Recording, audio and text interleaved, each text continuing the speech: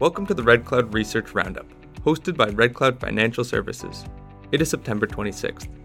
This week from the Red Cloud Securities research team, Managing Director and Head of Equity Research David Talbot and Managing Analyst Timothy Lee are joining us to discuss the major events in their coverage universes. David, why don't you kick us off? Thank you for that warm introduction. This week I wanted to discuss GoviEx Uranium. We have a buy rating and recently increased our share price target to 65 cents. And the company is an investment banking client of Red Cloud Securities. Now, GoviEx announced a very positive feasibility study recently for its 80% owned Maduela uranium project in the Republic of Niger. Life of mine production and uranium production rates are largely the same as prior, despite underground and open pit mining changes to help reduce costs. Now, the study contemplates life of mine production of 51 million pounds over 19 years, as annual production remains at 2.7 million pounds of uranium per year, with initial capital costs of $343 million US. This provides an NPV of 8% of $140 million and an IRR of 13.3%. The NPV was up slightly over the 2021 PFS, although a higher $65 uranium price is being used. Spot uranium prices recently surpassed $50 a pound, so we may need higher uranium prices before we get a production decision. That said, we view these results positively. GoviEx has kept costs under control in a very strong inflationary environment.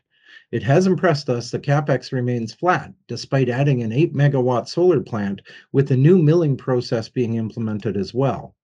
Initial capital added $18 million for the solar plant, and the SAG mill has been swapped out in favor of a V-row liberator. This change should save both CapEx and OpEx, given that it needs less foundation work, uses less power, and allows for quicker maintenance. But the study wasn't immune to inflation. OpEx is up almost 20% to $31 a pound. This is on higher consumable costs and lower molybdenum byproduct credits. While mining costs remain relatively flat with a slight drop in the strip ratio, processing costs have increased primarily due to reagent costs, specifically sulfur needed for the sulfuric acid. Lower expected moly production is also hurting byproduct credits, and we believe this is mainly due to lack of assays, not a lack of moly.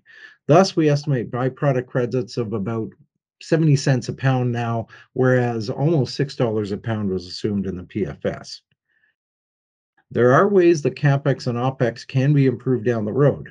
Actual moly production providing byproduct credits is one way. Using a second-hand fleet for a 5-year operation in the open pit is another, and the study assumes that all this equipment is new. Management is pretty proud of the study, and we were impressed as well. It provides a self-sufficient project with an ESG aspect. While Maduela has access to the grid, the planned solar plant should provide flexibility.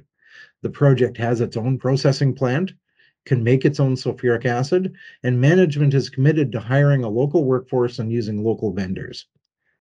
The Maduela feasibility study is a major milestone for GoviEx.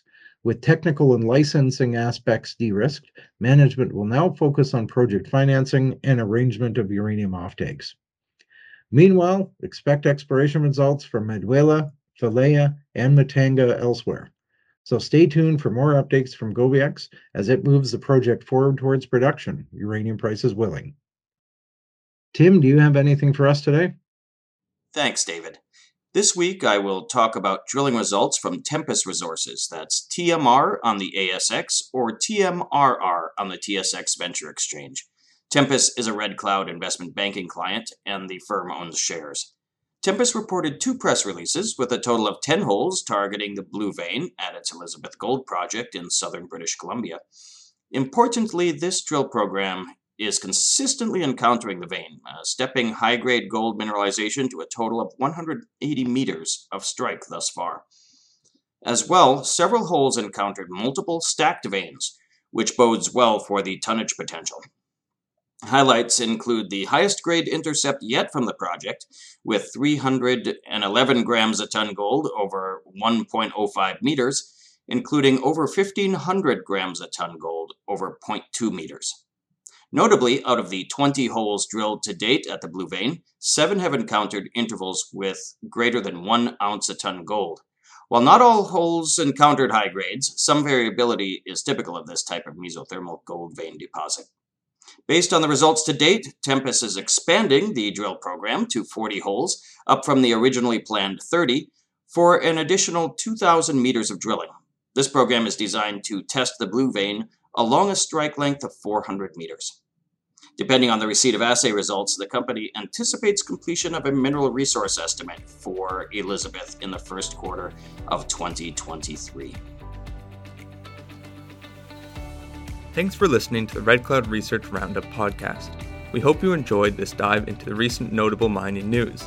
Remember, you can join us every Monday for new episodes, and as always, you can head over to redcloudsecurities.com for full disclosures and to sign up to our email list. That's it for this episode. See you next time.